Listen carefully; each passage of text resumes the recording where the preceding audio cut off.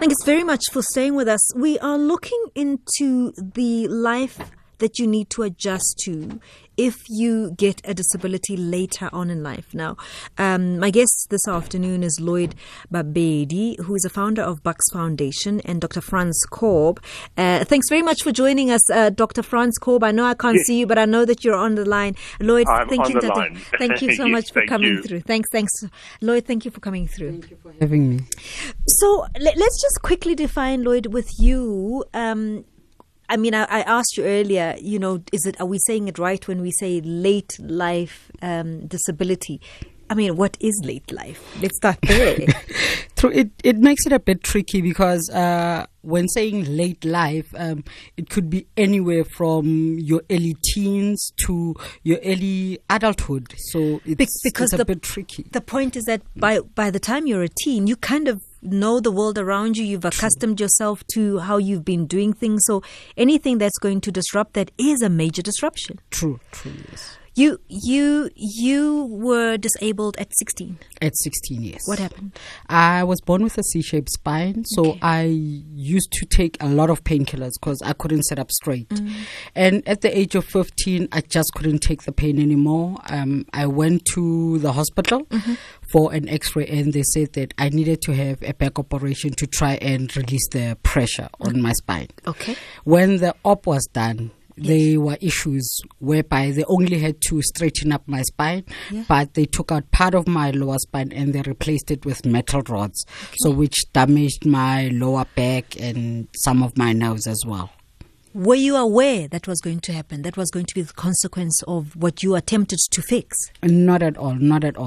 The only thing that I was told with the initial assessment was that the moment they do the operation, it's gonna ensure that I have less pain. So I don't need to always be taking painkillers.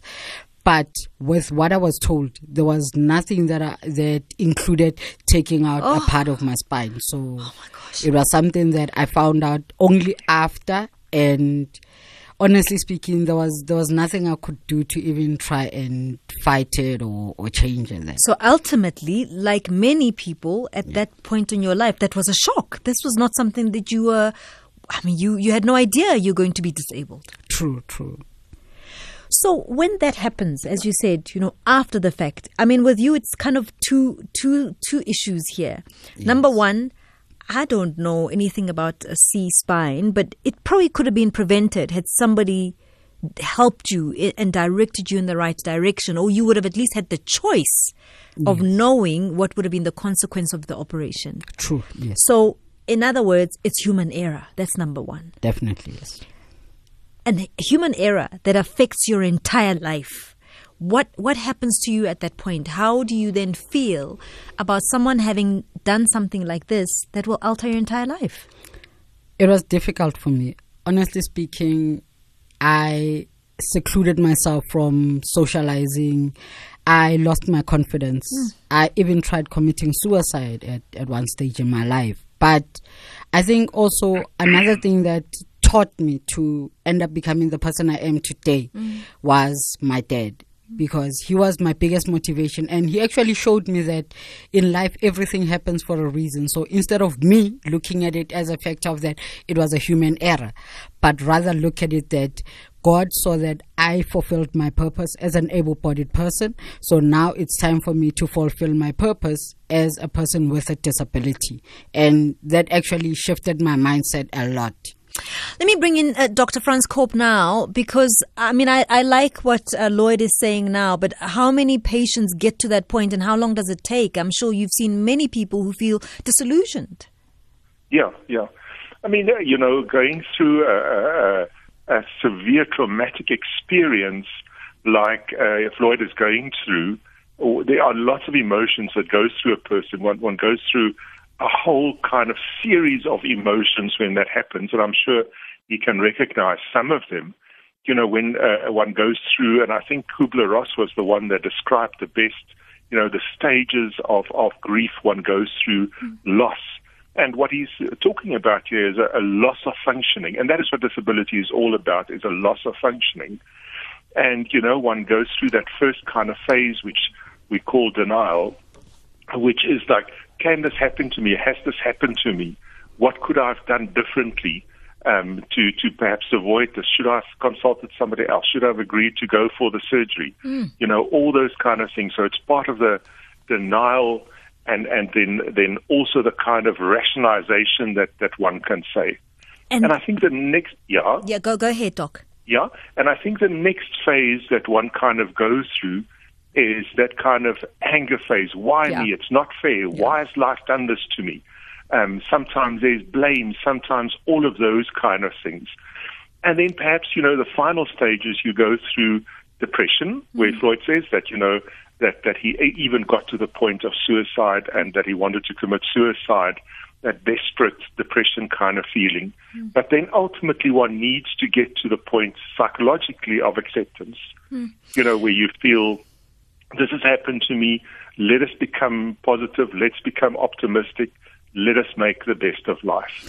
So it's kind of the psychological phases that one goes through after a traumatic event like this.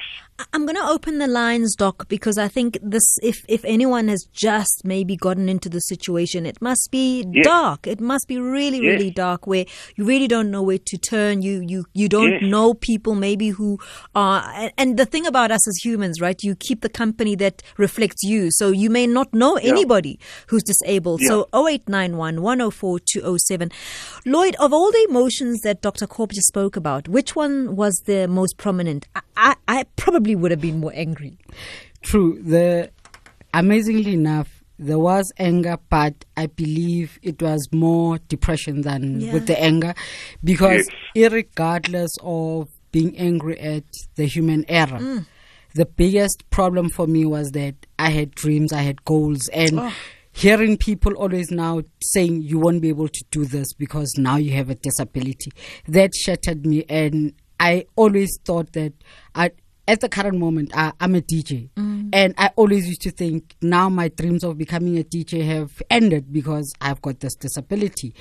But, after a very long time of trying to accept and trying to realize that is there actually a purpose for living, I actually found out that with a disability, as hard as it is getting it at a later stage in life, you need to look at it from a perspective of, I'm not actually disabled, but I just need to find an option of doing things differently, but I can still do everything. All right, let's take those calls. 0891 104 207. We'll take those calls after the break. Just your experiences, and perhaps you are really dealing with the difficulty of acceptance at this point. Dr. Corb is on the line with us, and we've got Lloyd Babedi, who is also here, just I suppose to help and share their stories. And Doc is also here to help support, I suppose, if you need that kind of help. SAFM, leading the conversation. Call Phemelo Motene now. We're discussing what we're calling late life disability, and we're trying to categorize it as late life, but late life could mean anything. It means that you were not born with a disability and suddenly you've had to reckon with what has just happened to you, and that takes adjusting. That is very, very difficult. My guest this afternoon, Lloyd Babedi, who himself is disabled, was disabled at 16 because of human error at the hospital. I cannot believe. I just chills down my spine when I think of how I would have possibly managed that situation. I don't know if I would have managed the situation. Dr. Frans Corb is on the line as well with us to help us navigate, the difficulties of this and acceptance. Lloyd, Dr. Corb spoke about acceptance. When did you accept that this is it now?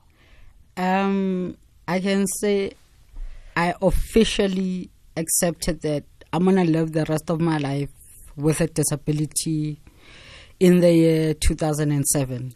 So that was... How many years later is that? 6 years later. Wow. So that was when I officially decided that I'm going to have a disability. I either need to make the best of my life or I can just watch it go down. For someone who's listening now, who's going through what you're going through, I want to know what you would have liked to hear in that position. When I was in that position, the one thing that I think, although I knew it, but I still would have loved to hear it from people, it's that disability is not inability. It's just a mindset. And if I had people telling me that from day one when I acquired this disability, I think it would have been easier for me to accept the situation and start looking for options and alternatives on how can I live my life and actually move forward as well. Yeah. Can I also just... Yes, go ahead. Yes? Yeah, I think I really like what Lloyd is saying now. And what I really like in recent people, listening to people working with disability, is moving away from that word disability, because that's such a negative term. And they use the term differently abled. And I really enjoy that word, because we are all able people, whether you can walk or not walk. It is just that some people with a disability are actually just differently abled. So, and that just makes it a much more positive statement than just a negative statement that, disable me, you can't do anything.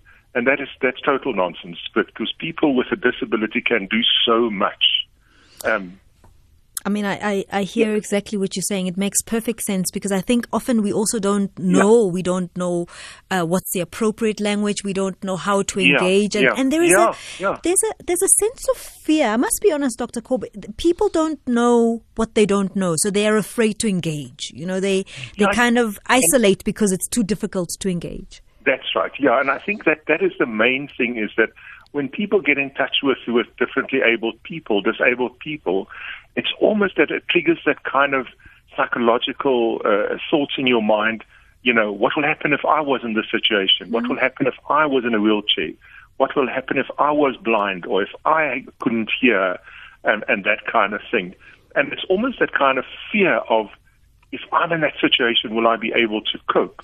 That makes us treat people with disabilities different. Lloyd, what would make your life better now? What is it that you wish we knew that we don't know about differently abled people? There's a lot that I wish people didn't know. There's a lot, but I can say for me, the most important thing, it's at the beginning, there's always that stigma. So I'd say the one thing that people should know and actually always look forward to is that a person with a disability is still a person. And just to add on to that, the reason I'm saying that it's because me, myself, I am an advocate for people with disabilities, where me and my friends have got a foundation where we fight for social inclusion for people with disabilities, because there is no way that a person can learn or know about disability without engaging with us. So the only way it's for a person to be able to engage with us. It won't kill a person just to say hi. Even if you're scared or you're curious, just to say hi. That opens up doors to a conversation that can even end up to you being knowledgeable about the kind of disability and the kind of challenges that specific person has. And so you just want people to engage differently. Yes. And I mean, you hear that, and I had never thought that would make such a difference. But when I'm listening to Lloyd, I'm thinking, you make such a good point. But do you also understand people are afraid? True. Does that make sense to you? It does make sense, because I've learned that every human being, whether you have a disability or not, you're always afraid of the unknown. So I do take that into account as well. Yeah. Knowing what we now know, and you've taught us something today to say, engage with us, interact with us. You will maybe understand us a little bit better. When we do engage with people who are differently abled, what's the best way to engage? And I ask you this because I've often heard a differently abled person say, don't feel pity. Don't try and, tiptoe around me and do things for me. Just engage with me. Yes. Is that correct? That is true. That is true. The form of engagement, firstly, when you approach me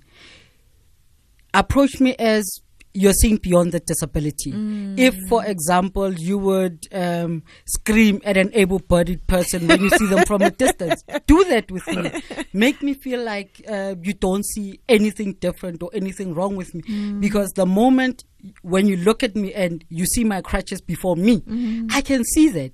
And anything that you will say after that, it will not make any sense or have any value in my life. And I will not see a point of actually giving you the knowledge that I would have loved to. Sure. Thanks very much, Dr. Frans Corb. Thanks for taking part in this conversation. Lloyd Babedi, you've opened our eyes. Thank you. We hope that you're going to be coming back and talking with us some more about your differently abled experiences and so on, so that you can all, we can all share in understanding a little bit better as we go along. Thanks both gentlemen for coming on the show. Thank you for having me. It's 2 o'clock. Let's go to, it's 2 o'clock now. Let's get the very latest in the news with Utsila Sako.